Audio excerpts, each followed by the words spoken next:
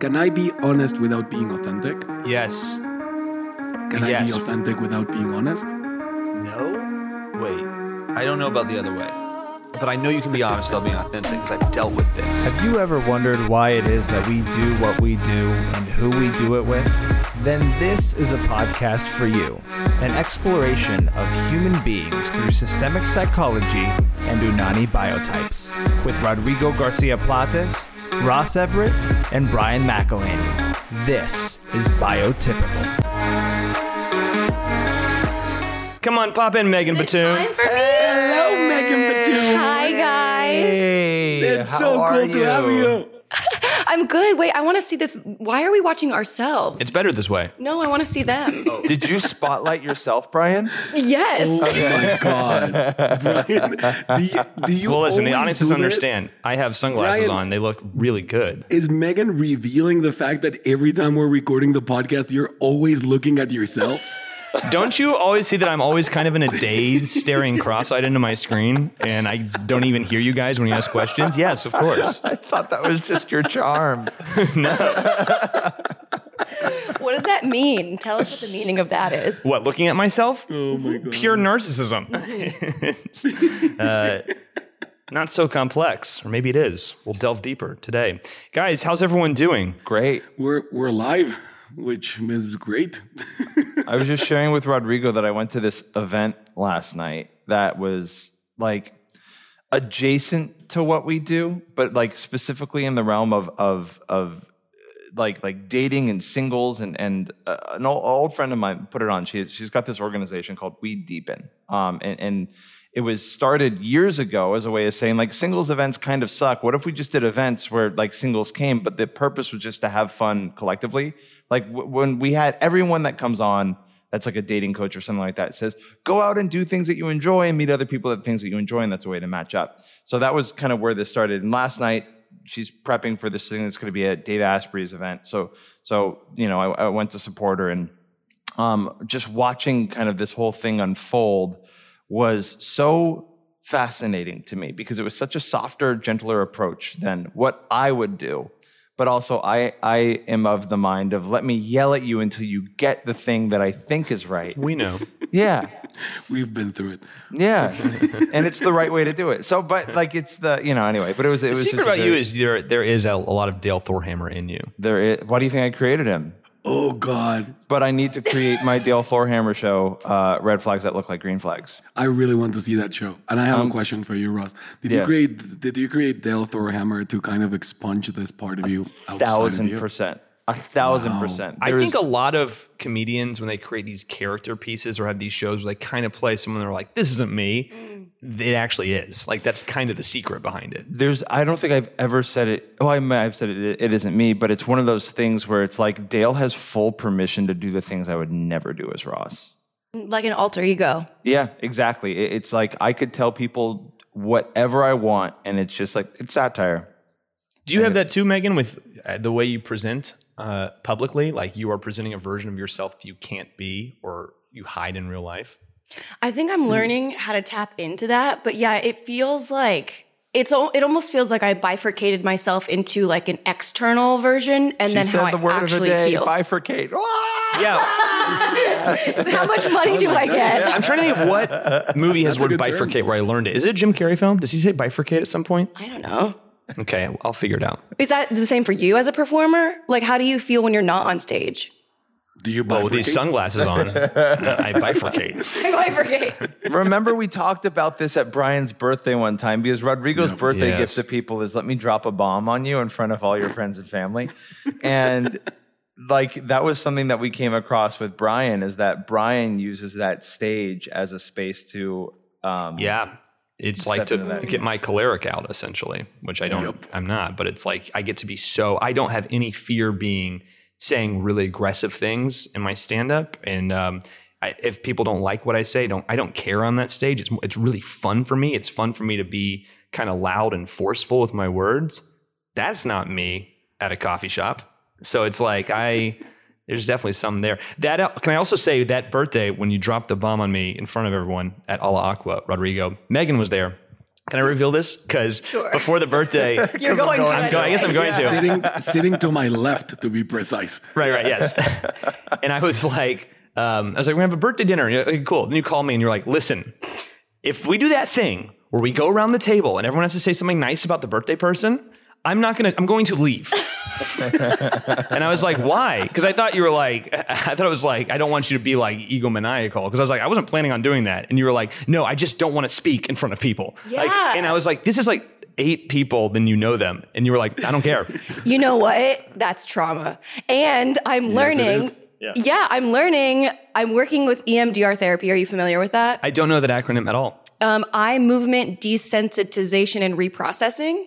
And essentially you take your not craziest, but like the very traumatic events or adverse life events, and your brain is searching for the themes that keep on coming up. So it's almost like if you're working on betrayal or perfectionism or public speaking or something like that, then your brain goes into the limbic system, which Rowan knows mine is very underdeveloped.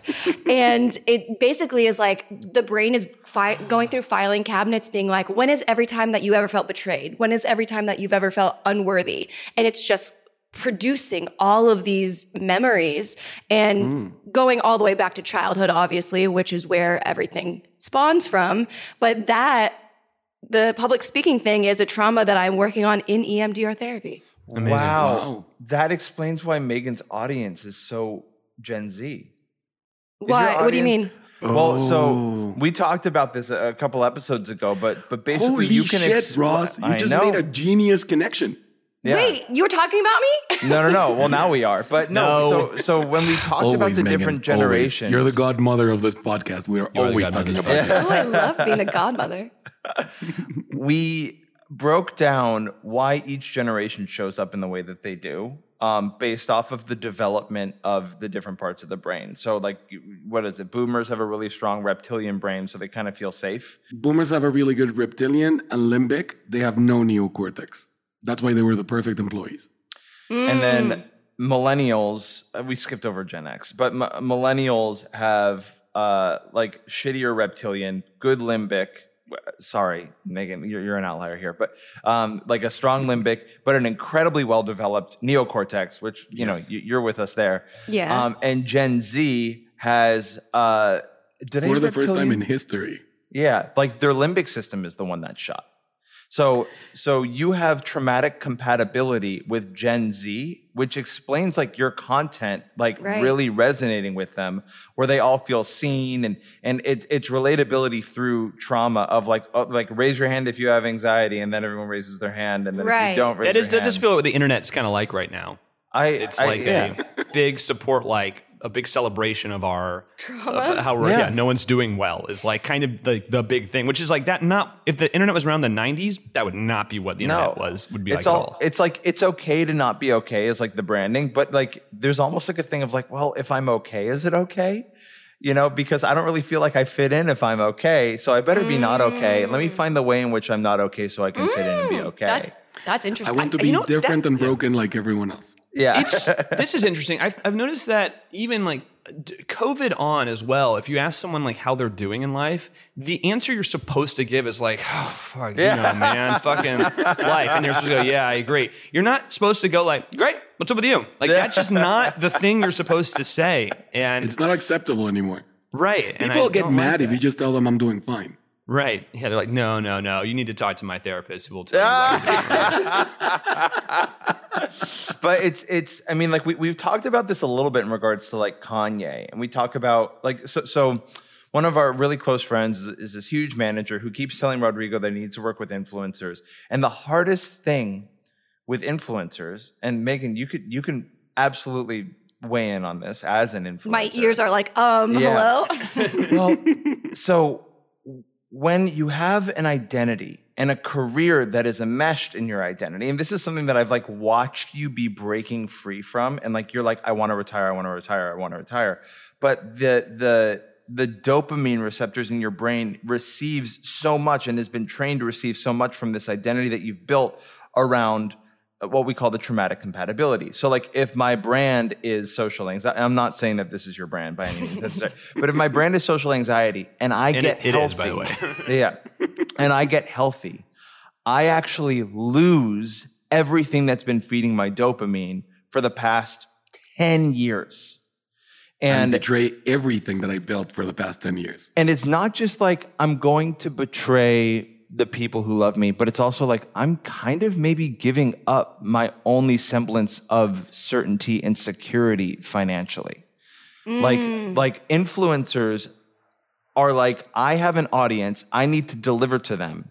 And if I don't give this to them, either like they leave or something, like there's that fear of losing what I've built and invested my entire life in building. So we were talking this about Kanye West, because a lot of people are like, oh, Kanye needs to get therapy. And if Kanye really healed himself, he would lose his traumatic compatibility with his audience. Oh. And then his audience would leave. It's not like he would inspire them to get better. And it's the same thing. How do you know that?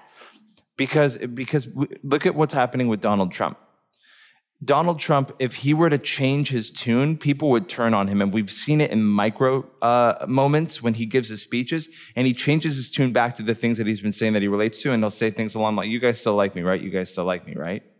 So when you have someone that's built their identity around a victim story or someone that's built their identity around traumatic compatibility, people love them because they see within them the things that they already believe within themselves. They have egoic harmony with their audience or with their influencers. And then if that person were to change, that audience would actually probably get really mad because there's no growth without betrayal, as Rodrigo says, right? So the audience would feel incredibly betrayed. Not to say that every single one of them would leave. Some of them would come with. Yeah.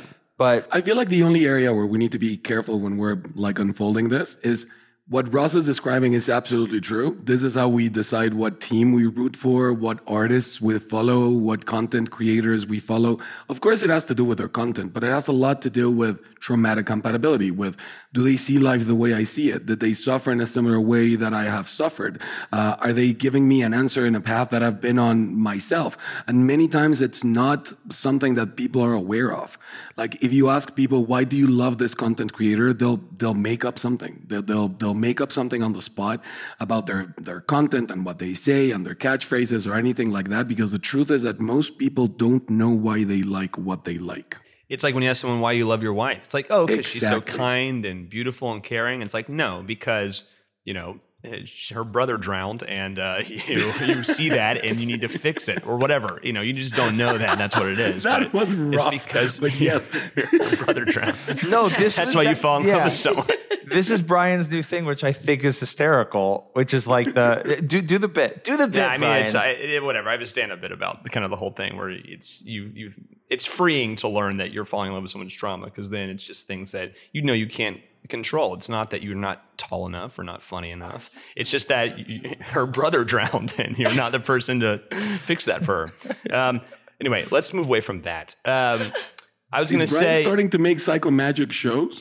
Yeah, a little bit. I mean, I'm learning that everything is psycho magic. Fucking everything in art is psycho magic. Everything in story, good story. Look at any good like Spielberg movie. It kind of ends with a psycho magic act. Any good piece of like art that is anyway kind of like a storytelling about transformation, there's going to be something psycho magic. But here's what I had to say about what we were just talking about. Do you know what psycho magic is, Megan, or are you just patiently waiting? No, I'm patient. Okay. You're patient? I'm patient. I'm a new woman. I'm trying to be things that I'm not. I think I may have talked to you about it, but we'll go into it later. But I want to say this before I lose it, which is, I think as an artist, this is the classic thing is you build this kind of identity and you have an audience this way, and maybe it comes from your trauma and you connect people a certain way and you don't want to lose it. And so it's really hard to shift. But throughout history, the people that do shift, like Bob Dylan is a famous example. Like he changes his style entirely. And everyone's like, what the fuck are you doing? And then all of a sudden people start understanding it and you gain a new type of follower. And all of a sudden it actually expands the people that, it's really scary to make that leap. But once you do it, it almost always, even if you take a dip for a second, you come back stronger. The most famous one is George Carlin, who, if you watch the documentary on HBO, he changed himself entirely 2 or 3 times, like fully. Wow. And he didn't really become the George Carlin we know until he kept doing that. He had to break apart everything that he was and what everyone thought he was and liked about him. And I'm sure it was super scary, but what he came out on the other side was something so much bigger than he ever could have been with the first way he was kind of doing comedy and expressing his art form. So I think it's probably also why like musicians or people get really famous at a young age kind of stay that age. Because it's like you just want to like hold on to that place that you were in because everyone is like loving you for it. And you're in that yeah, exactly. So why would you move on? It's so scary to be like, well, if I got famous at 21 being a superstar and I'm 40 and it's like, if I let go of this thing that I was, I'm going to lose all those people that love me for who I am. Yeah. But the truth is you'll probably find something better and greater if you do it. It's just really hard to do it. And that's why many of them start hating their fans. I want to challenge their fans feel like an anchor holding you back into becoming this ideology that you're not there anymore. That makes you're trying to move away from who you are, but your fans want you to think, and you keep feeding them what you're, so it's like you hate yourself for giving it to them. In many cases, it's your livelihood. Hold on, I really want Megan to wait because like Megan, like you more than any of us famously hate your fans, right? Say it publicly. Say it publicly. Say it loud and proud. We all know that's not true. I like we can sit here and theorize all day, but I'd love to hear if you're open and willing to share. Like hearing this, what's your reflection? Like which parts of this resonate? Which parts of this you're like, no, this doesn't feel true to me. Well, I think all of it has a level of truth to it for sure. There's a video that a few people and I have talked about because we all saw it individually. It's a YouTube channel called After School. Have you ever seen this before? Sounds familiar. They do like whiteboard drawings and they explain a lot of different concepts. And they were deep diving into this YouTuber. I forget his name, Nick Nicocado, I think. I've heard of Nicocado. He's kind of a what's it called? Not dramatic, but controversial right now. What's that? He's controversial. Is he controversial? I don't know him at all, but I watched the video and he became, he came onto YouTube being a vegan violinist, and then he started doing food challenges, and then people loved it so much that they were just like making him eat like full menus full of like a whole restaurant full of menus, and vegan violinist, artist, and now he only eats like a shit ton of food, and the drawing of it was like they made him into like this cage, like a cage of a performer. The performer becomes the audience. I don't know. It's very confusing for me. This is because someone wrote he's gained like 300 pounds and he's slowly dying. Right. And it's like, that sounds almost like a Roald Dahl version of a cautionary tale about social media. Like that sounds almost fairy tale like. Like that's James and crazy. The Giant Me. Yeah. He's become something that's just not what he started as. And I think that's what's so scary about being on social media or being an influencer, getting any sort of recognition for who you are, especially at a developmental age. Like I started making videos when I was 20 years old. And so like I'm 31 now and I'm grown and I've been healing, and for a long time, I felt like I needed to be this caricature of who I started to be, because that's what I was getting adoration and affirmation from. And what I'm learning now is like, the more that I go into a direction that doesn't feel authentic of how I'm growing, it feels like I'm betraying myself. So like the growth is not, I could be growing, numerically or algorithmically, but I'm not growing emotionally, intelligently, spiritually.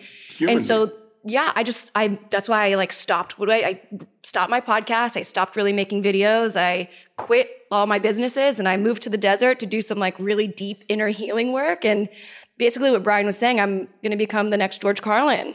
I almost thought you're a acerbic wit on stage. I think there's an important distinction to make in the two like examples that we're giving for everyone, because on one side, yes, like what we just talked about in this vegan violinist, it's an amazing cautionary tale.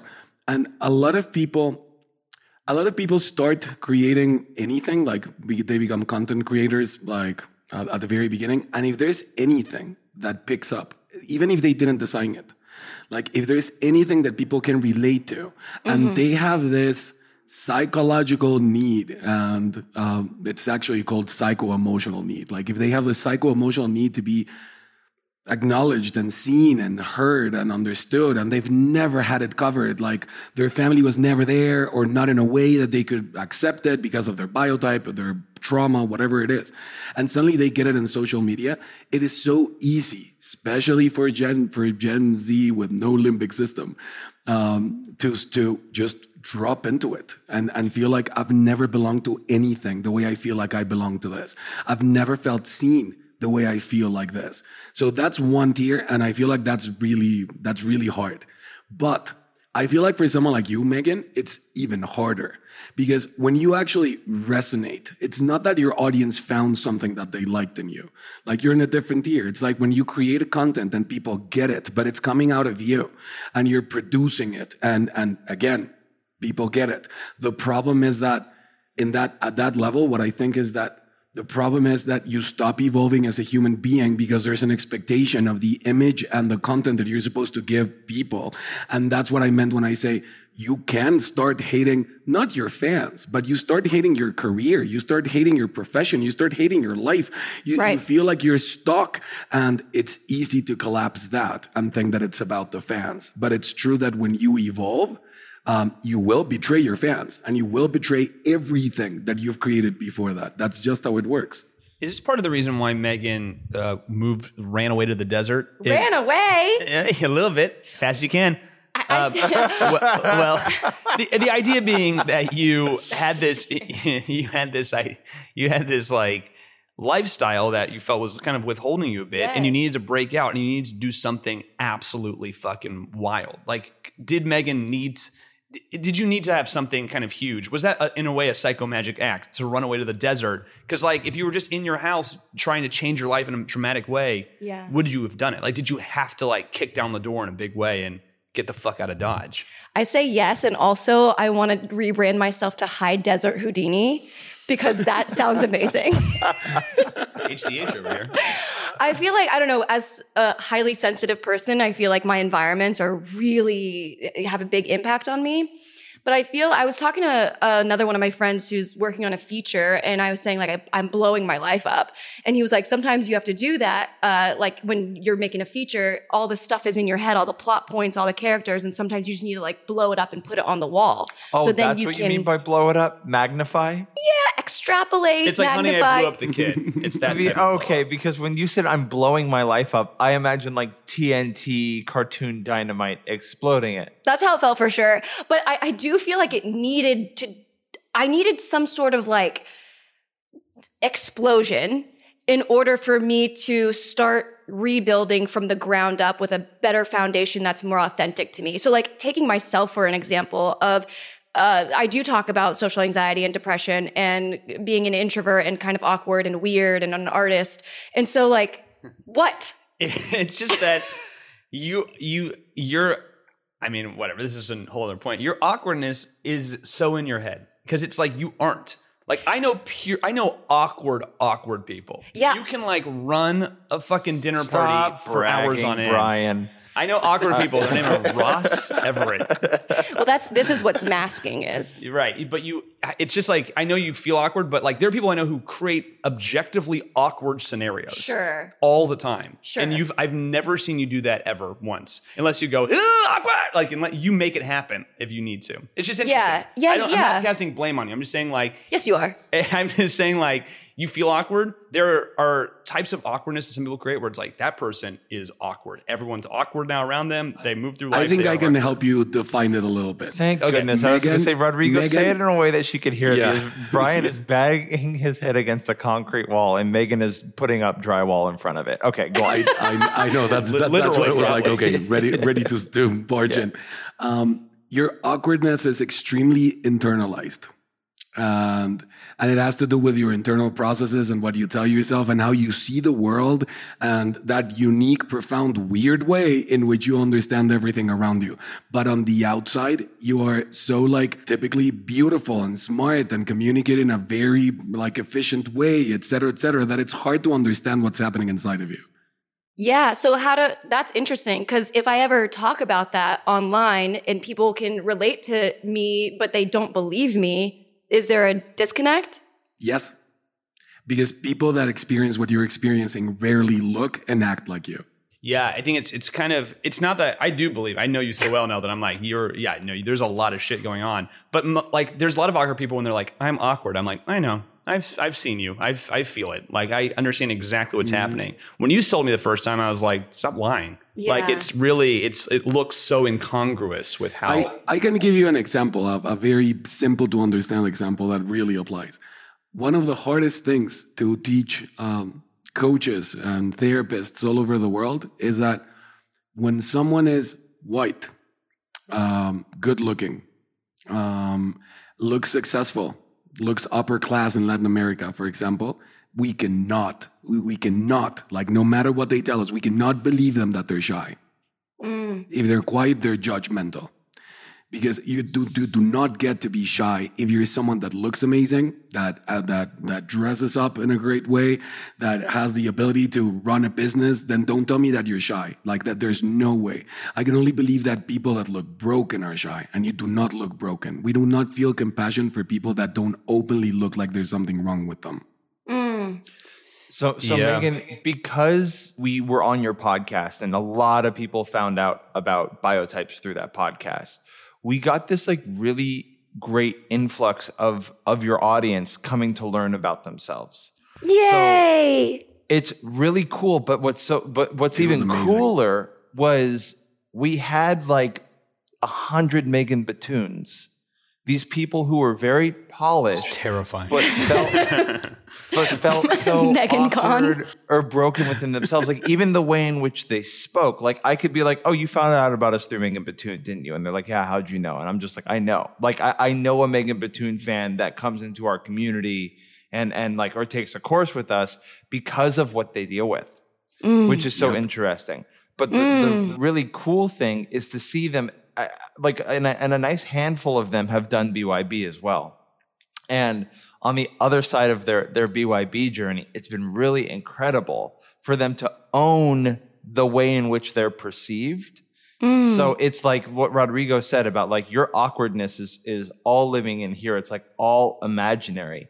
And if you had the gift to quiet that voice down, like to kind of like what you know some of my other teachers call mute the analyzer, right? Then you would just be operating fully in the space of the freedom that people perceive you actually having. Okay, so what are my steps? How do I do it? How do I become High Desert Houdini?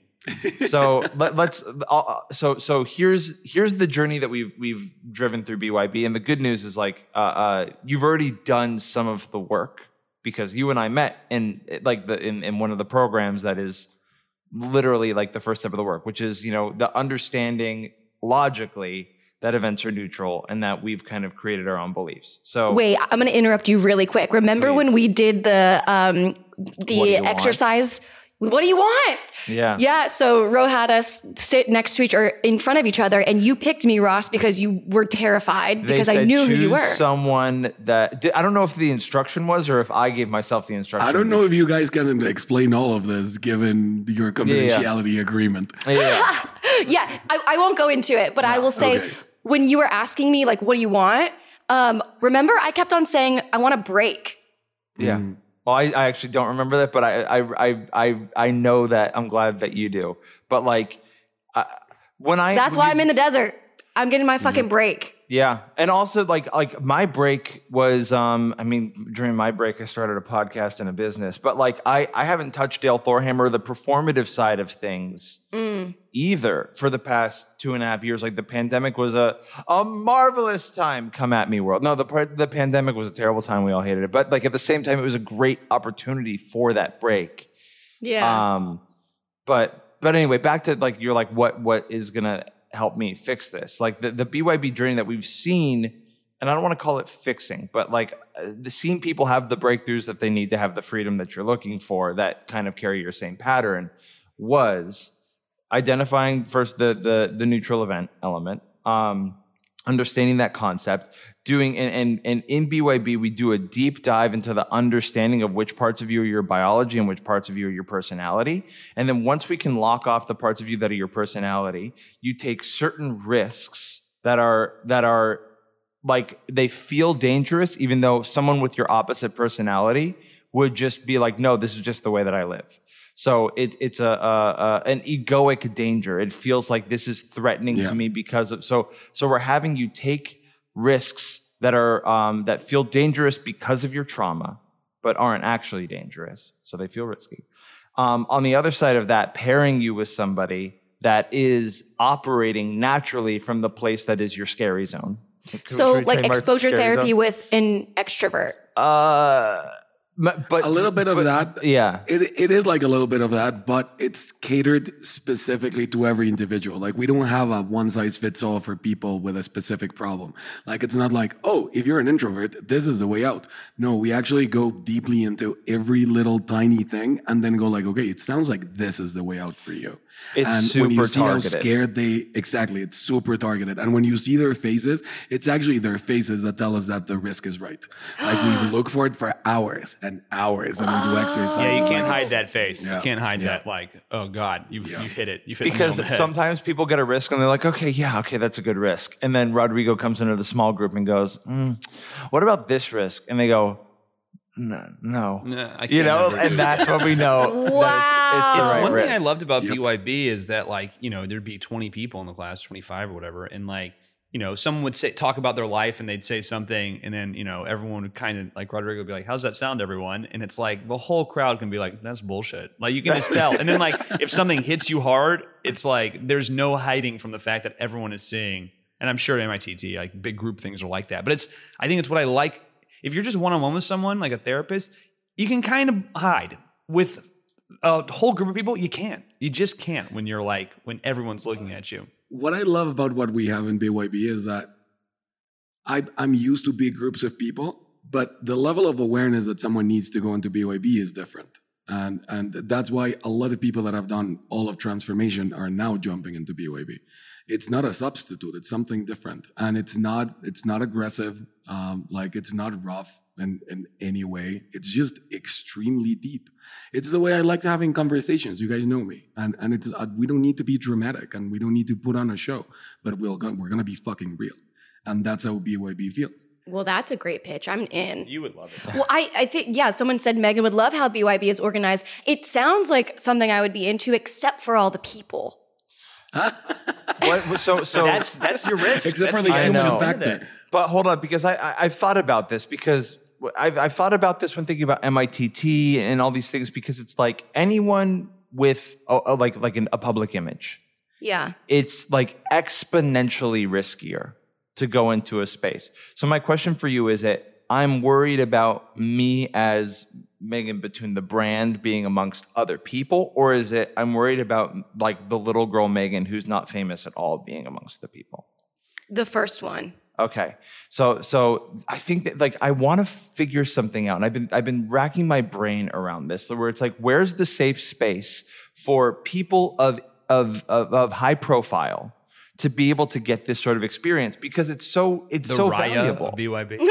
Oh my gosh, that is hysterical. That's kind of awesome. What was that?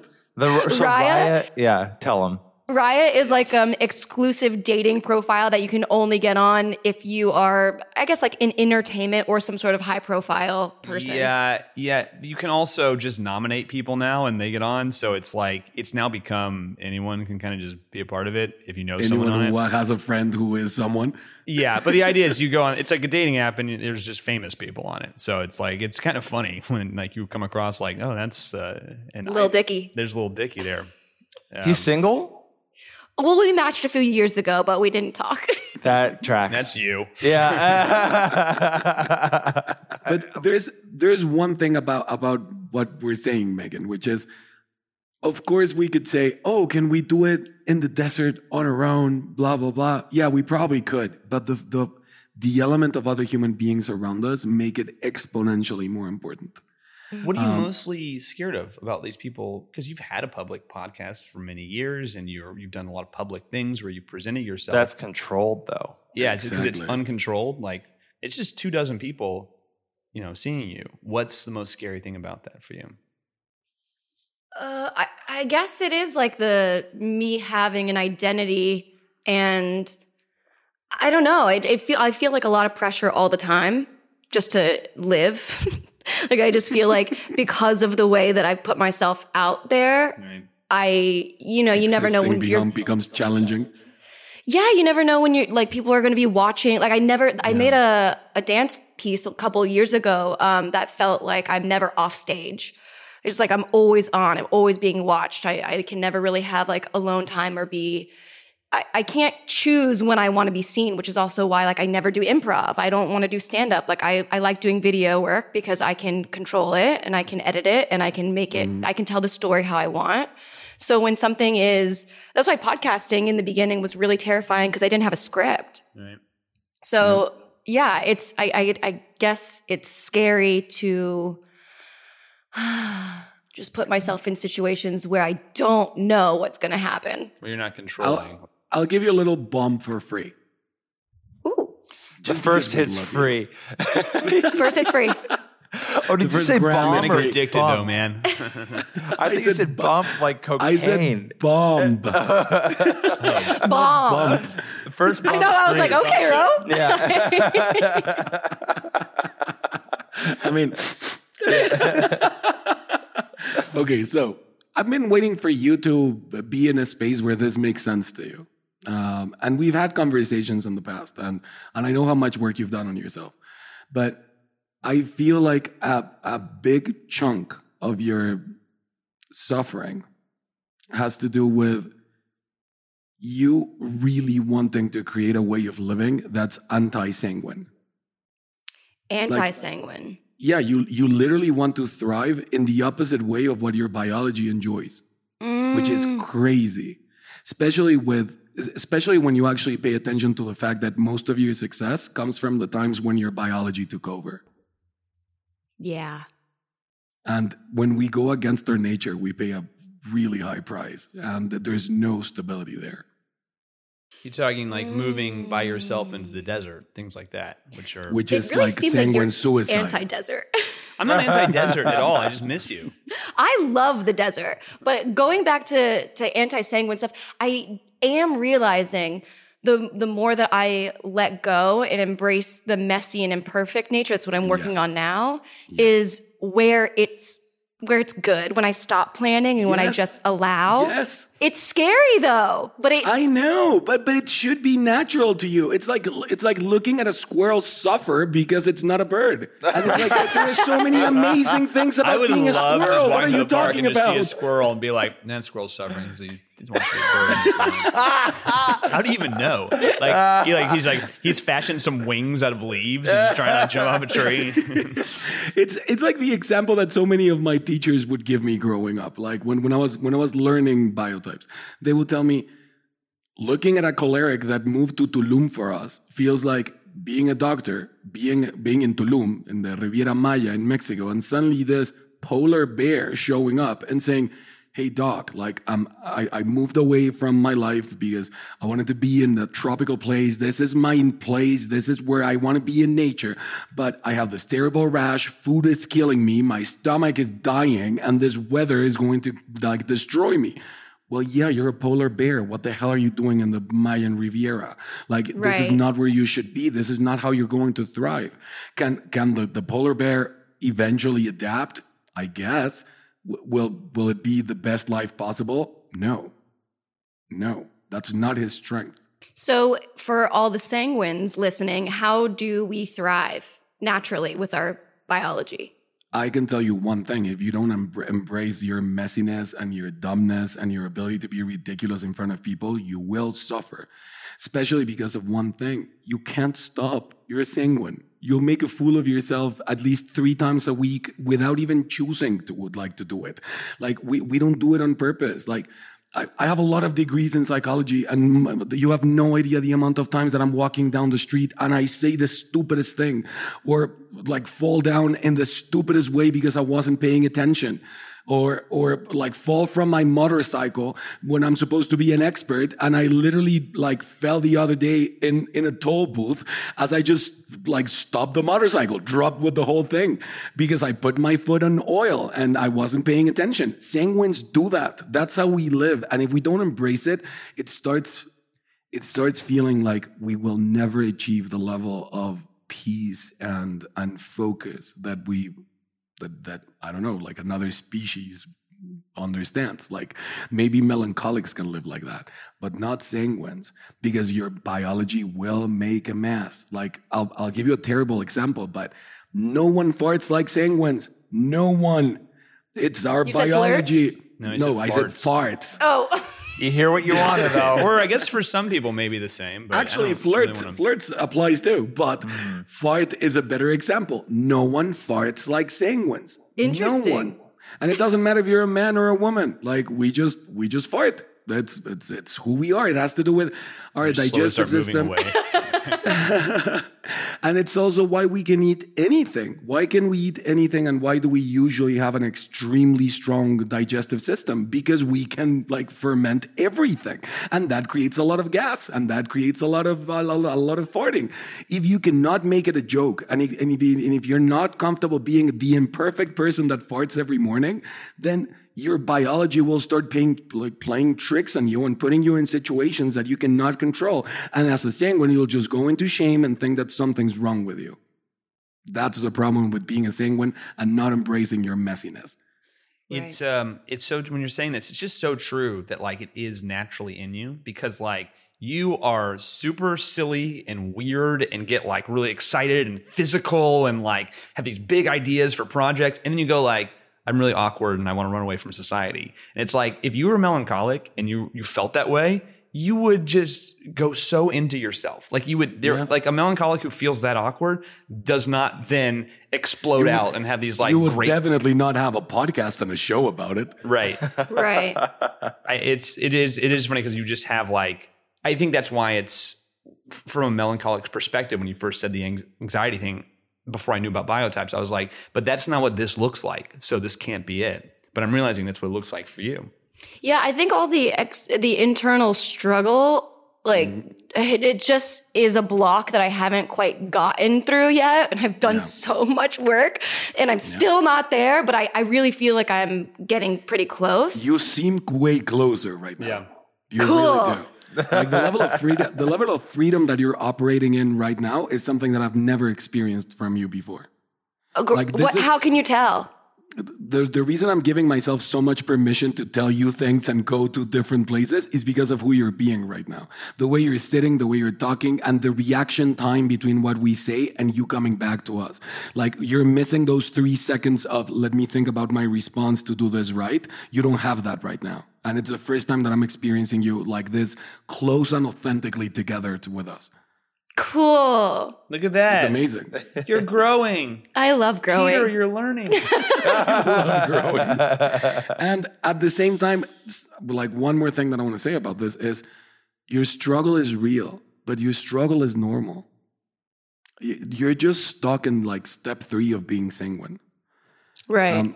If you've heard me at any point talking about my life in the past, I'm weird. I felt rejected. I was the odd one out. I was too loud. I was too crazy. I wanted to try stupid things that other people didn't want to try.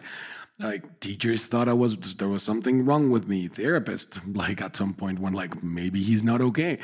Why? Because I was a sanguine in the land where there are no sanguines. And it's even worse for you because in the States, there's no sanguines, but then on top of that, there's no sanguine women.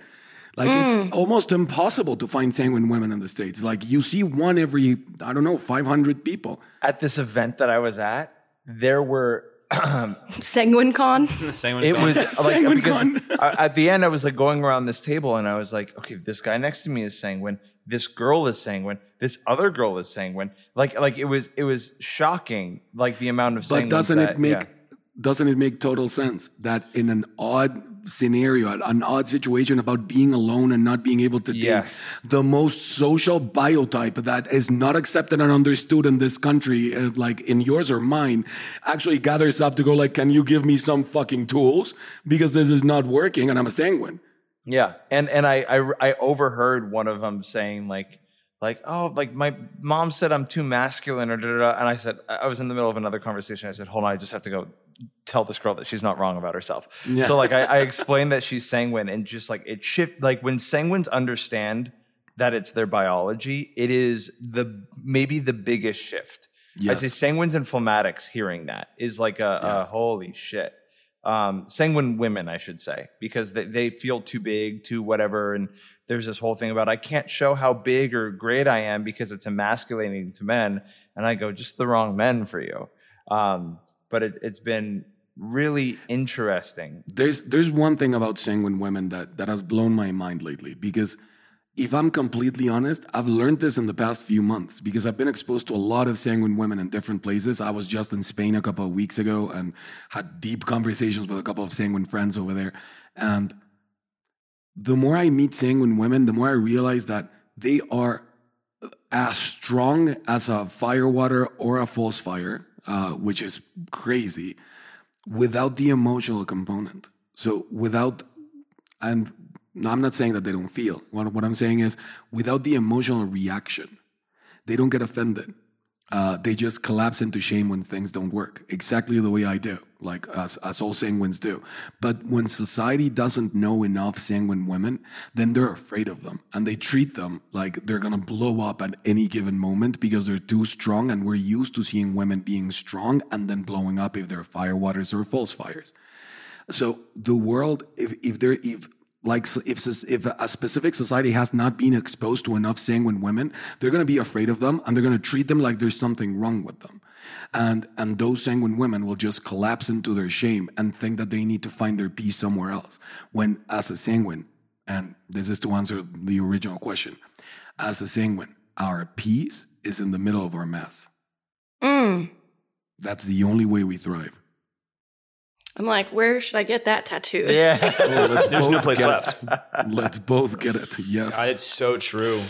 I'm just thinking about sanguine women we know, where it's like creates a lot of mess with and people don't know how to handle it, and they get very, very upset with just how much destruction they can leave in their wake. And then that sanguine doesn't understand what they did or why it happened and doesn't know how to fix it.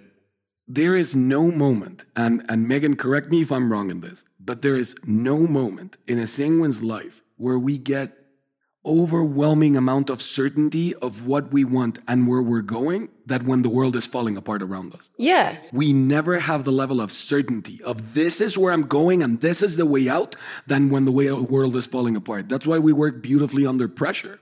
Right. Oh, like if there's things are falling apart, you're like, got it. Here's how I can fix some shit. But if things are going fine, you're like, I can bet money that Megan decided to just go to the desert with absolute certainty in the middle of something falling apart. 100%.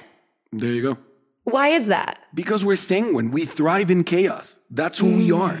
Like, we've never discussed it philosophically this way, but let's tackle it. Like the melancholic sanguine axis, I always say it as introverts and extroverts. But if we're like philosophically honest, it's actually order and chaos. It's melancholics love order and thrive in order. Sanguines thrive in chaos. Like, when do you see melancholics thriving? When a society is perfectly organized and there's safety, security, and you can assume that things are going to work, then melancholics start becoming philosophers, scientists, politicians, and they change the world. If they're safe, they need that order to be like that. When do sanguines thrive? In the middle of a war, when no one knows what's going to happen, like the institutions are falling, the family has no idea what to do, and suddenly the sanguine boy that no one thought of, or the sanguine teenager girl that no one ever paid attention to, is the one leading the way and taking people home, like becoming the goddess of social anxiety. Goddess of social. Where are you gonna get that one tattooed? You became the leader of one of the most chaotic things in mental health that exists. And who do we follow in the middle of chaos? Sanguines. Right. Wow. And that's going back to the very, very beginning of like becoming a different person than you started with. That's kind of what I'm going through now, like this reinvention of, I do have social anxiety. I do deal with depression. I have all of these things. And I'm healing, and I'm not scared to lose whoever is not going to stay on my journey, because the more that I can step into my authentic truth and share that and share my healing, I can help other people that are going through the same thing. And if they don't like me because they still have social anxiety and they don't want to do the work, then okay. But at least I'm showing up authentically, and like, maybe that's my purpose, is to be vocal about how I am helping myself. You got to fart on public. That's what you got to do. More, yes. I just want to say, like, we said this thing at the beginning about when a person heals their trauma, their audience kind of leaves them. That's what I was saying. And you were like, well, I think you said something like, that's not true. Or is that totally true or always true? Or I don't think that's always true. But I'm actually realizing, because when we talked about this on your podcast, your audience was very receptive to this, to the point where they registered to come learn about this and work on themselves. So even within your traumatic compatibility with your audience, it feels like your specific audience is just looking for the fucking answer. Yes. Like they want out of this hole that they put themselves in. So it's because I wouldn't think like a lot of people that are like, oh, I love my social anxiety, and be like, hey, here's a way out. They'd be like, nah, I'll stay here. But like your audience takes the ladder out, which was really interesting now that I'm kind of like reflecting on that earlier part of the conversation. So yeah, I feel like even though the, mental sensations are still happening, like the underlying vibe that I have is always trying to grow, or always trying to heal, or always trying to improve something. I mean, like from home improvement to self-improvement, like I'm doing it all, Yeah. From the Tim Allen sitcom Home Improvement to building a house. And that's what you do, because you're a sanguines, and sanguines need to be doing something. If not, we feel like we're wasting our lives. Yup. So I want to open something that's a whole topic, and I wanted to pick up on what Megan was saying, because we're opening this too. Lately, this distinction has become ridiculously important for the people around me and for most of the people that I've been working with for the past few weeks. And it's the true understanding between honesty and authenticity. And Megan was talking about being my authentic self. And I totally agree. The thing is, I don't believe most people understand what that is. And we give people, especially in MITT, for example, we give people like a very specific distinction of what is honesty and what is authenticity. But I feel like if someone's an avid listener of our podcast, they have enough tools in their toolkit to actually understand a deep conversation about this. Do you guys want to go there? Yes. Let's do it. Yes. Okay, now first tell me, what's the difference between being honest and authentic? Well, we always ask it this way. We always tell people, can I be honest without being authentic? Yes. Can I be authentic without being honest? No. Wait. I don't know about the other way. But I know you can be honest without being authentic, because I've dealt with this. We've talked about this before. We talked about it in the Natalie Palamides episode too. Yes, we did. We did. But I want us to go really deep, like for real in this one. Because I definitely feel like that's something I struggle with, is I'm really, really good at being honest. Like I can have a very vulnerable, honest conversation about myself, and people go, wow, look at that Brian. He's so authentic. And really, it's a bit of a mask, because I know how to speak in a way where people can like, just go like, well, he was super open, and he didn't lie at all and all that stuff. But I can still hide controlled honesty. Yes, that's what I got real good at. So you can definitely be honest without being authentic. Can you be authentic without being honest? I don't know. Can you? I'm not sure about that one. I don't think you can. I don't think so either, right? Like it's like a circle or it's like a triangle. It's like a rectangle and a square, right? A square is a rectangle, but a rectangle is not necessarily a square. Exactly. The rectangle is being honest. And being honest is a part of being authentic, but being authentic is larger than being honest. Yeah, there you go. You get it. I was thinking in my mind, like somebody, how are you? I'm fine. Where it's like their tone is betraying their authenticity, but their words are dishonest. But yes, we could, it's semantics. Let's throw it out. Scrap it from the record. Let's move forward. No. It's a good example. We'll go back to it. But first, let's start defining it like this.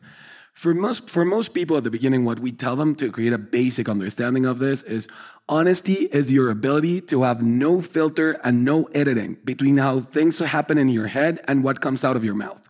That's honesty. When people say it's saying the truth, what the hell is the truth? And now we need to have a philosophical conversation about that. No, it's being honest is there's no filter and no editing between how things happen in my head and how they come out of my mouth. That's honesty. Now, what's authenticity? We usually tell people for a basic understanding that authenticity is showing who you are and that your emotions and your way of being is actually poured out into the world and people can experience it. That is true, but it's not all of the truth. Like, authenticity requires honesty. Yes. Authenticity requires understanding of your emotions. Yes. But authenticity requires awareness, personal responsibility, and your ability to communicate what you know about yourself. Exhausting. Honest, yes? He said it's exhausting. It's exhausting. It's so much to know about yourself. It's not exhausting. It's beautiful. Oh, never mind, it's beautiful. It sounds liberating. It is. It's the difference is this. I feel like honesty is destroying the world today. Because when people are honest, they're just honestly complaining to the world about why they feel the way they feel and what the world should do in order to make them feel better. Because they have no awareness of who they are, why they experience what they experience, and what's the blueprint of the identity that they built. If you're authentic, you're giving people tools constantly to work with you, understand you, and know why you're reacting the way you are and how it's not about them. It's always about you. It's that, like, if I'm honest, and I'm driving in my car with my wife, and my brain, because I'm not authentic and I have not done work on myself, and suddenly my ego in my brain starts telling me something like, I don't think she loves you anymore. I don't think she wants to be with you anymore. If I am only honest, I'm going to look at her and say, do you really want to be with me? Are you sure that you want to be in this relationship? Because I don't feel any certainty. Like, I don't feel confident and secure within this relationship. Thinking that there's something she needs to do for me to actually feel some certainty about this relationship working. This is literally what's wrong with the world today. And then if you tell that person, hey, but that's not true or that's not real, that person is just going to say, I authentically feel this. So I have permission to say this and express myself against the world that's making me feel a certain way. Yeah, tell your truth. Exactly. The famous tell your truth. We're teaching people how to be honest without actually doing the work so that they can become authentic. And the difference is this. If I'm driving and I'm just honest, I'm going to tell my wife, give me certainty. Tell me that you're in this relationship. And no matter what she does or what she tells me, it won't work. It'll just be an aspirin for my ego. It'll last a couple of hours before my insecurity just kicks in again. Right. If I'm aspirin for your ego is such a great, I'm going to fucking take that phrase. I love that. Oh, it's so fucking true. And if I'm authentic, there's a process to being authentic. This is how we built BYB. And the process of being authentic has to do with, first, as Ross was explaining, events are neutral. Nothing outside of me means anything until I respond. Okay. And those of you that are hearing that for the first time saying, what the fuck? I promise you it's nuanced. So let go of that argument for just a second. If you want to know more, come do BYB. But and anyway, at the same time, and at the same time, we're not fundamental about it. We know it's a philosophical viewpoint. Now, events are neutral. Nothing outside of me can make me feel anything. Then why do I feel certain things? Because I'm not making this up. Like, I do feel like this. Well, if it doesn't come from outside, I guess it comes from inside. Let's start digging. I need to know my beliefs. I need to understand how I built my identity, my personality. I need to know what's running my life. I need to know what makes me tick to a point in which I can authentically explain the human experience being me. And if I am that human being and I am authentic, then I'm driving with my wife. And instead of saying, I don't feel confident, you like tell me that you really want to be in this, I would literally look at her. And this is the type of risks that we teach people how to take in life. I would probably look at her and go like, baby, I know this is just a little trick that my mind plays on me, but I constantly start feeling insecure about certain things. And you're so amazing. And I love you so much that, of course, my ego thinks that I don't deserve you. And that sooner or later, you're leaving me. And I just want you to know that I'm working on it because I love you. And I just want to stay in this relationship thriving with you. And if there's anything you want to throw my way, I'm here for you. But then I'm giving her the blueprint. I'm explaining like, this is my trauma. This is how I'm feeling. I know it's my deal. I know it only has to do with me. I know that I'm not able to receive certain things that you probably wanted to give me in the past 2 days because I've been going around in this process inside of me. And vulnerability, which is step number 3, is when you actually give someone uncontrolled access to your authenticity. Is when someone... Exactly. Like what I mean by that is someone that can always address things that are important about you, talk about your blueprint, be there for you, and also demand the best of you. Is it scary? Yes, it is. But it's the only way to actually connect with someone and not allow your ego to think that they don't really know you and therefore they don't really love you. because only when you know all of my darkness and you stay, can I unconditionally feel loved. Yeah. Yeah, wow. That's a pretty huge philosophical point. I think I've had conversations before where it's like, we need to get honest with each other. And we're not getting authentic. We're getting honest with like, I'm going to tell you some things about how I feel about the things you've done. And I'm going to tell you kind of what I've learned into how I've intellectualized it. And I'm telling you the truth, but I'm going one layer deep instead of to the core of the earth. Now let's define that, because you just opened something that's extremely important, which is this. If I am only honest, what I will end up doing is just communicating how my brain justified the way I feel. So it just becomes, okay, if I'm completely honest with you, I've been feeling like this because you did that and she did that and he did that and I felt like this and no one noticed and no one blah, blah, blah. I'm not really giving you my authenticity of this is how I work and this is how I react. I'm giving you the intellectual explanation and justification that I gave myself about how the world is causing this on me. And this is how honesty has become a problem, because people feel like they get to be honest about how they justify their lives in their heads and make that a mission. And that doesn't serve anyone. That's why when people are just honest like that, they just fight and nothing evolves in the relationship because they just blame each other. Yeah. And I guess if you're a person who didn't, because it's like it takes a modicum of vulnerability to do that, to be like, okay, it hurt me because and if you've never had that before, if you've broken through to become a little bit vulnerable in your head, you're like, well, that's it then. I guess I've reached what vulnerability is. It's this. Yeah. But then you don't. It's like, it's like when you go to therapy for 2 sessions and you're like, I'm cured, because you've never done anything before. So going 2 times feels like you've had these major breakthroughs, and it's like, no, man, you got to go for decades before anything kind of happens. But it's like that with vulnerability, where it's like, if you've never been vulnerable and then you can kind of learn how to be honest a little bit, you feel like you're doing everything. You feel like you're going as deep as you can go. You don't even know. You don't even know how deep this goes, buddy. You have no idea. It never ends. And at the same time, the final thing that I wanted to say about this, because you guys are all artists in here, is what is a certificate of authenticity in the arts? The certificate of authenticity. Mm-hmm. Like what someone gives you when you know you've been authentic? No, it's when an expert that knows exactly what this is and goes through every layer that to prove that it is exactly what I'm telling you it is. Tells you, I've been through it. I can tell you why it's authentic. I know where it comes from. I know how it works. I know how it was done. And therefore, this is authentic. Oh, interesting. Yes. Isn't exactly that what we get to do with ourselves in order to present ourselves in an authentic way with someone else? Going like, this is who I really am. This is how I built myself. This is how the whole journey has worked. And therefore, this is my authentic self. Megan's laughing. She thought it was so funny what you just said. No, wow. I think we're all just sort of I'm honestly yoked to be authentic.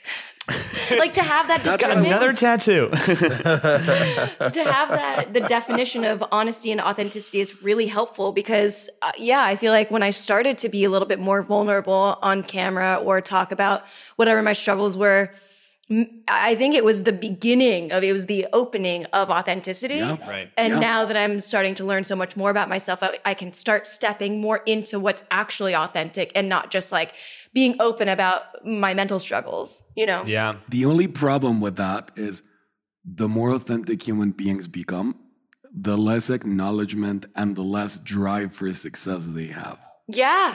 Good.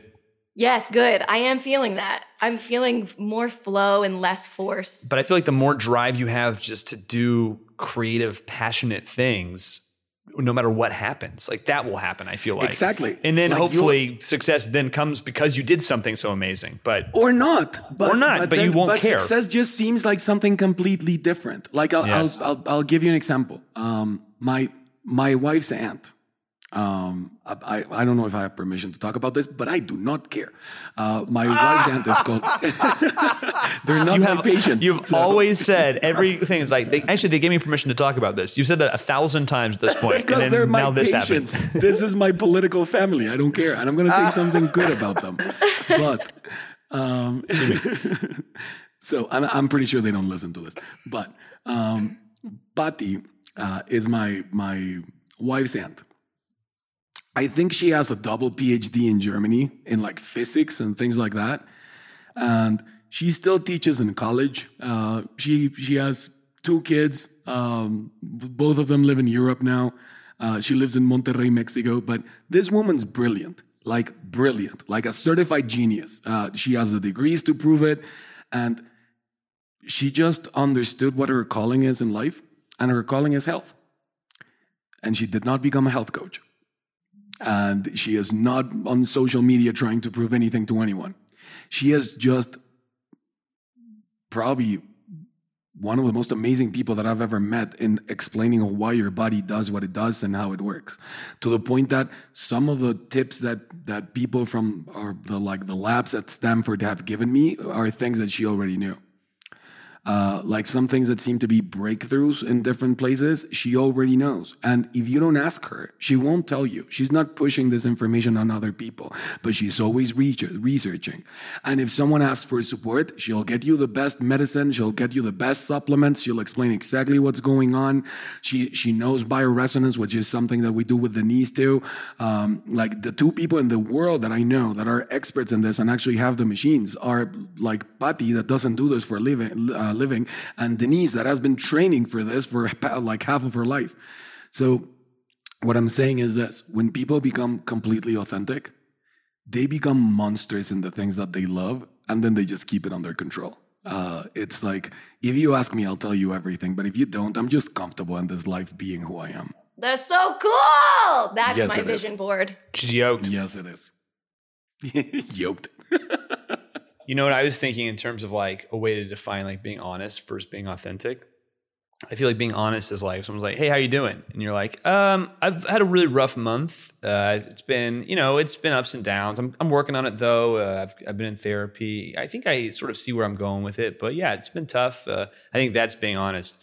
Being authentic is someone being like, "Hey, how you doing?" And you just bursting into tears and hugging them for like 10 minutes. Like that's, you know what I'm saying? Like there's 2 different ways. Come to Papa. That's my sweet spot. I'll give you. I'll give you a better. When people do that. That's Ross's world. Yeah. I'll give you a better example for people to understand. I feel like you're on the right track, but I'm afraid of people listening and getting confused. Okay. So I feel like if I walk up to you in the park and I go like, "Hey Brian, how's it going?" and you're honest, this is not you at all, but let's imagine like fictitious character number 1.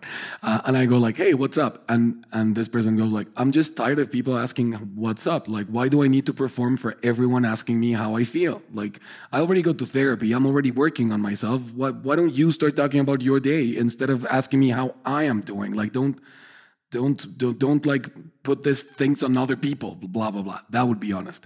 And this person is probably going to therapy and just talk to their therapist about this and about hating people asking them how they're doing. That would be honest. If this person were completely authentic, then as you walk up to them and go like, "How are you doing?" this person would probably say, "I was about to blow up at you and say that I'm tired of people asking me shit," because that's what I do. Like it's a layer underneath the honesty. So it would be like, I can see the part of me that wanted to just be honest and make it about you and tell you blah, blah, blah. But the truth is that I really like spending time with you, and I'm not going to use this space to bring my egoic bullshit, blah, blah, blah. But I'm still working on it. Like I'm getting there. So when you see me complaining about the world, just remind me that we have an amazing life, because I actually like this. That's authenticity. Yeah. Great. Huh. Are you not like inspired to be authentic now after this? I feel like this is like a pep talk. Yeah, no, I am. But he's not sanguine. It's a pep talk for us. Yeah, It's a pep I'm talk for loving people it. that thrive in chaos. Yes. I mean, I when I keep hearing you tell us saying when like you got to just sort of get out there and be messy and like, find your chaos. I'm like, I wish that was that's what you were telling me. Because I feel like that's not my journey right now. Is like people are like, but the only reason you want to hear that is because you already have the personality of a sanguine. So those risks are not risks for you. That's the way you live. Like, dude, we never know where you are. How am I going to give you a risk? Like, hey, go crazy. Like, go be crazy in the world, dude. Brian 2 episodes ago, you were in reference. Scotland. The last episode, you were in London, and now you're somewhere in the desert. No, we're in LA, but I mean, we're in the desert of your mind and your projects right now. Yeah. I feel like my thing is people are like, you need to start making schedules and clean your room. And I'm like, no, I can't. I hate that. That's exactly how it feels for sanguines that are not comfortable being sanguine. Of course, Ross would love it if all of the risks were about being phlegmatic and healing the world. Like, Ross, your risk is to convince, like, you're going to stand in a park and convince people that they should do compost and save the world. He's going to go like, fuck yeah, already on it. Right. It's a stretch. That's your stretch. Exactly. Brian would be a good reference for Megan. A reference? Yeah. They both like, would so, be so for each other. in BYB, like part of the process is like we pair you up with somebody who has, who's in the space that you're afraid of, right? Like out of your comfort zone. And you basically, through exercises and whatnot, are using them to reference the areas that you get to grow into because it's their point A. Your point B is their point A. So right, I see. You two are very like if Megan, if you're like, I want to know what the sanguine thing to do in this situation is, ironically, you'd call your melancholic friend Brian and say, right. Brian, not what should I do, but if you were in this situation, what would you do? Oh my God. Just thinking about how you lived the last month of your life, like I would be dead. Oh, it's the best. You would not be. I would die. I would actually croak. You think you couldn't handle it physically or? No, because she'd burn out mentally because those gears are still running internally and you don't run like the thought patterns that she runs. If she were to be in that surrender flow state that she was talking about, she would actually love it and feel freer than she's ever felt before. Yes. What sounds exhausting to you about that? Because look, I look at you building your house in the desert and I'm like, that's exhausting. I would croak doing that. All I'm doing is just like having fun and performing for an hour a night. Well, yeah, All but right, Brian builds a house, Megan goes to Edinburgh. Okay. Oh God, that would be hilarious. That we should reaction switch lives. that you just had there, right there, Megan. That's what we see in BYB when we give a good No, rest. dude, never. You're supposed to be yoked. That would be if I ever get on stage without a script and like if it's an improv show or a stand up or even if there is a script, if I have to, I stopped performing because of social anxiety. So like if I did that for a month straight and then partied like a college kid afterwards, I would not be alive. Yeah, I mean, there's so many shows you show up and you're like, what do you want me to do? I don't even know what this show is. There's 400 people out there. What do you want? And then you go and just do it. Damn. And you like that? Love it. What do you mean do I like? It's amazing. It's the most freeing feeling in the world. Okay. You don't like that. No. I think you would. Megan, the problem with what you just said, that you would be dead if you lived like that, is that that's not true. Your body is built for that way more than Brian's. Yeah. Your body can withstand that level of abuse, no problems, unless you start overthinking about it and getting anxious about how to do stuff. That's what breaks us down. Like, okay, I'm going to use a crazy analogy, but what breaks bones is not the fall. It's the resistance against the fall. We know this in like even in sports psychology, something that we teach. Like when people do risky things like gymnastics, like when they're skiers, we teach them how to fall and relax the mind and the body. Because what breaks the bone is not the fall, but the resistance of the muscle being afraid of the fall. That 2-point pressure is what breaks. Because if you've ever seen like professional skiers coming off a mountain, and you see them fall, they look like they're dead. They look like rag dolls. They just twist and turn, and then they just stand, and they don't break anything. They tore everything, and I'm not saying that they're perfectly fine, but their recovery is going to be a couple of weeks. It's not going to be 6 months, right? Because it is your fear towards the punch that destroys you. That's exactly the same thing about our intellect and our ability to take risks. Your body can withstand a ridiculous amount of suffering and pain and not a lot of like food and sleep because you're a sanguine. That's how we work. We can abuse our bodies in a crazy way.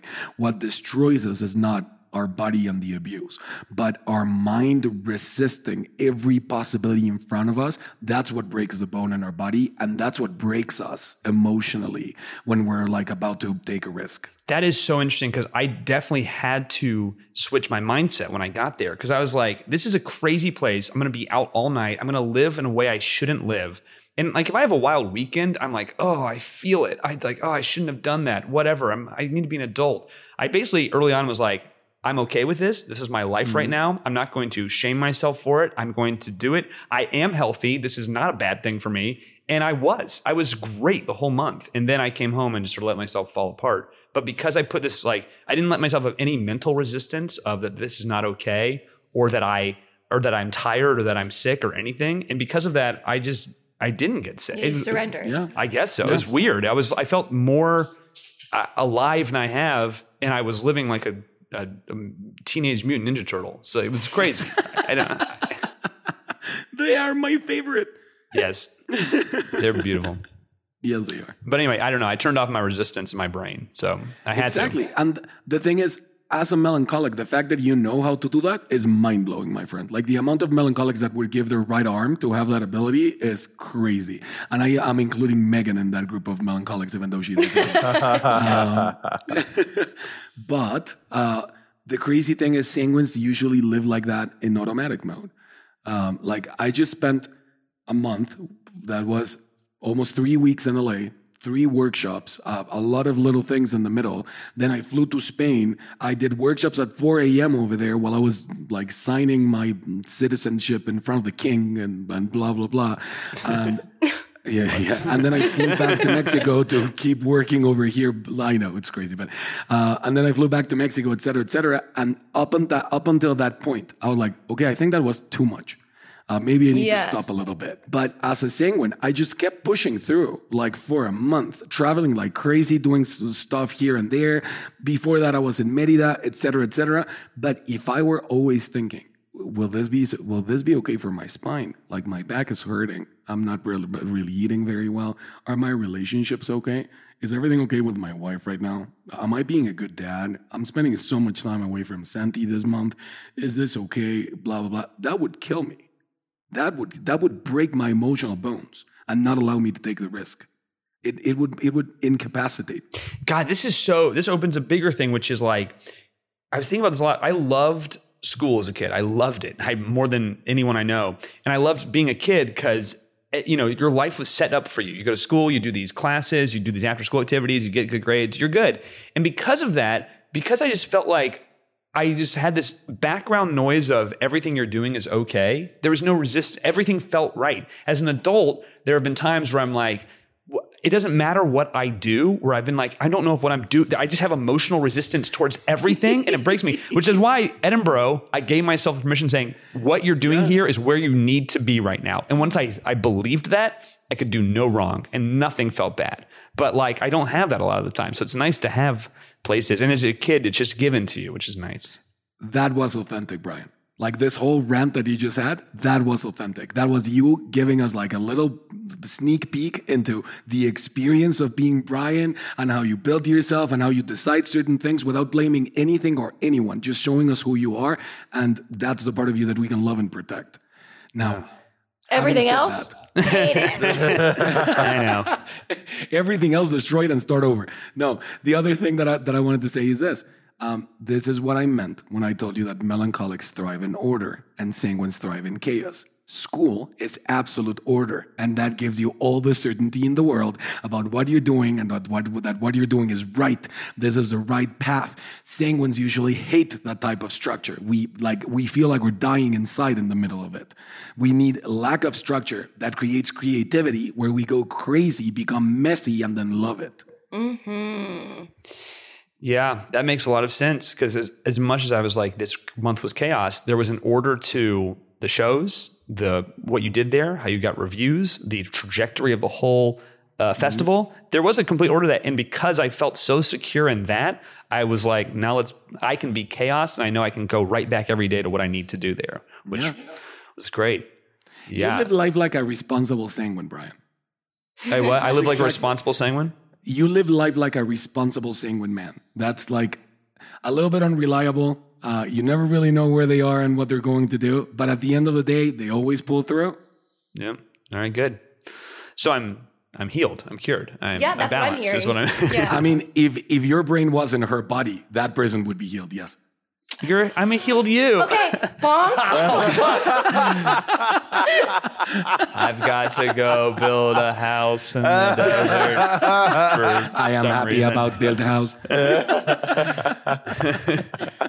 See, that was so saying what you just did. That was so sanguine. And I was like, by the way, Megan, like, if we were in clown class, it'd be like, we love you. Like, that's kind of how oh my how they God, respond, clown class right? would be perfect for you. It would Because be- being that person would destroy, they would love it.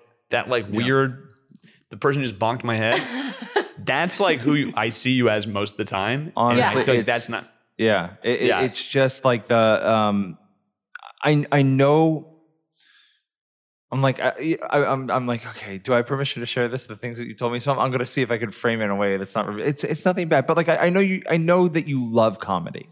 This is what I'm going to say. Yes, and you and you're so funny, and the ways in which like that's like.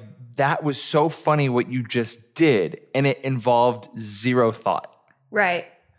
Well, that's what I'm saying. What I was saying earlier is like allowing myself to just be and not scripting everything and just releasing and letting go. Like that's where the fucking juice is. And you being able to listen to what Ross just told you and not going into shame because you don't know how it happened and just going like, yes, I'm working towards that. And this is exciting. That's a sanguine response. That's really good news. I feel like we're all healing together. I mean, isn't that just the purpose of being here, right? Yeah. I always think that I love that we have patrons. I love them with every fiber of my being. I love that we have listeners. But honestly, the people that get the most benefit out of this, it's us. 100%. Welcome back, Brian. Thanks. Good to be here, guys. Yeah. I can't believe Marbles. yeah, it's very weird to be back. I feel like I was gone for 1,000 years, and now it feels like a blip when I think about it. It's so weird. It feels like you were gone for 1,000 years.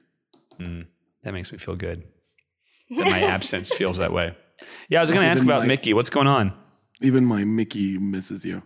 I have a 2-year-old son. That's what happened. I was with him before this, and I had to take all the stickers out of my head and my face. And I suddenly realized this one. I cannot believe that. He's almost 2. It's crazy. It's crazy. He is so big and so smart, and so being a dad has changed my life completely. Ross has seen me in this whole journey and my whole peyote and ayahuasca thing and everything that I've realized about myself and how I built myself as a human being, my authenticity about I can take the pain off of anyone, and I can live life like this, but not if I have a son. Like, not anymore. Like, all of that is very, very new. But I'm just happy, in awe, and excited. Like today, I'm going to start a parenting workshop, and I'm really good at teaching that. But the amount of change that I've done to the way I deliver information about children, because I've known this for years, but the way I explain it now, it completely changed because I had all this information in my head, but once you have the baby in front of you, none of the information applies. So I feel like now I can portray it in a way better, way. Yeah. It's been weird, but I'm happy with this life. Yeah, it's amazing. Yeah, I think about that a lot. All my friends are having kids, and it's like the big thing I hear is it's hard in a way that you don't even understand. What? That's not what he looked like a year ago. That's crazy. No, that's him like 2 days ago. Yeah, I know, but it's like, wow. As I get older, I start understanding how it's like, remember when you were a kid and you'd like see your parents' friends, they'd be like, oh my God, wait, what? You've grown, what the hell? And you realize as a kid, you're like, shut up, like, take it easy. But now as an adult, I see my friends' kids and I'm like, huh? Look at you. That's not a baby. He was a baby yesterday. I don't like this. See, he's betraying. It's betraying my relationship with him. He told me he was a baby, and now I see someone different, and I can't deal with this anymore. There is no growth without betrayal. Yes. Still think he's sanguine? Del Santi. Oh, he is so sanguine. Like, it's not even funny. He is so sanguine. And he's also going through the sanguine stage of life. Like, at that stage is where everybody acts and looks a little bit sanguine. Oh, yeah. Yeah, you can, at 2, you can just totally be sanguine. Just bang. I mean, your arms are shorter, like- your legs yeah. are shorter, your torso is a little bit longer, like you're massive. And at the same time, you're reckless and you just want to touch everything and feel everything and textures and colors and tastes and everything. Like you just want to experience life. That's I'm like, look am I at the 2 sanguine, you're years like, old? Yeah, I've been telling you. So yeah, Megan, we're still 2. I love that. Young forever. Me too. I want to be 2.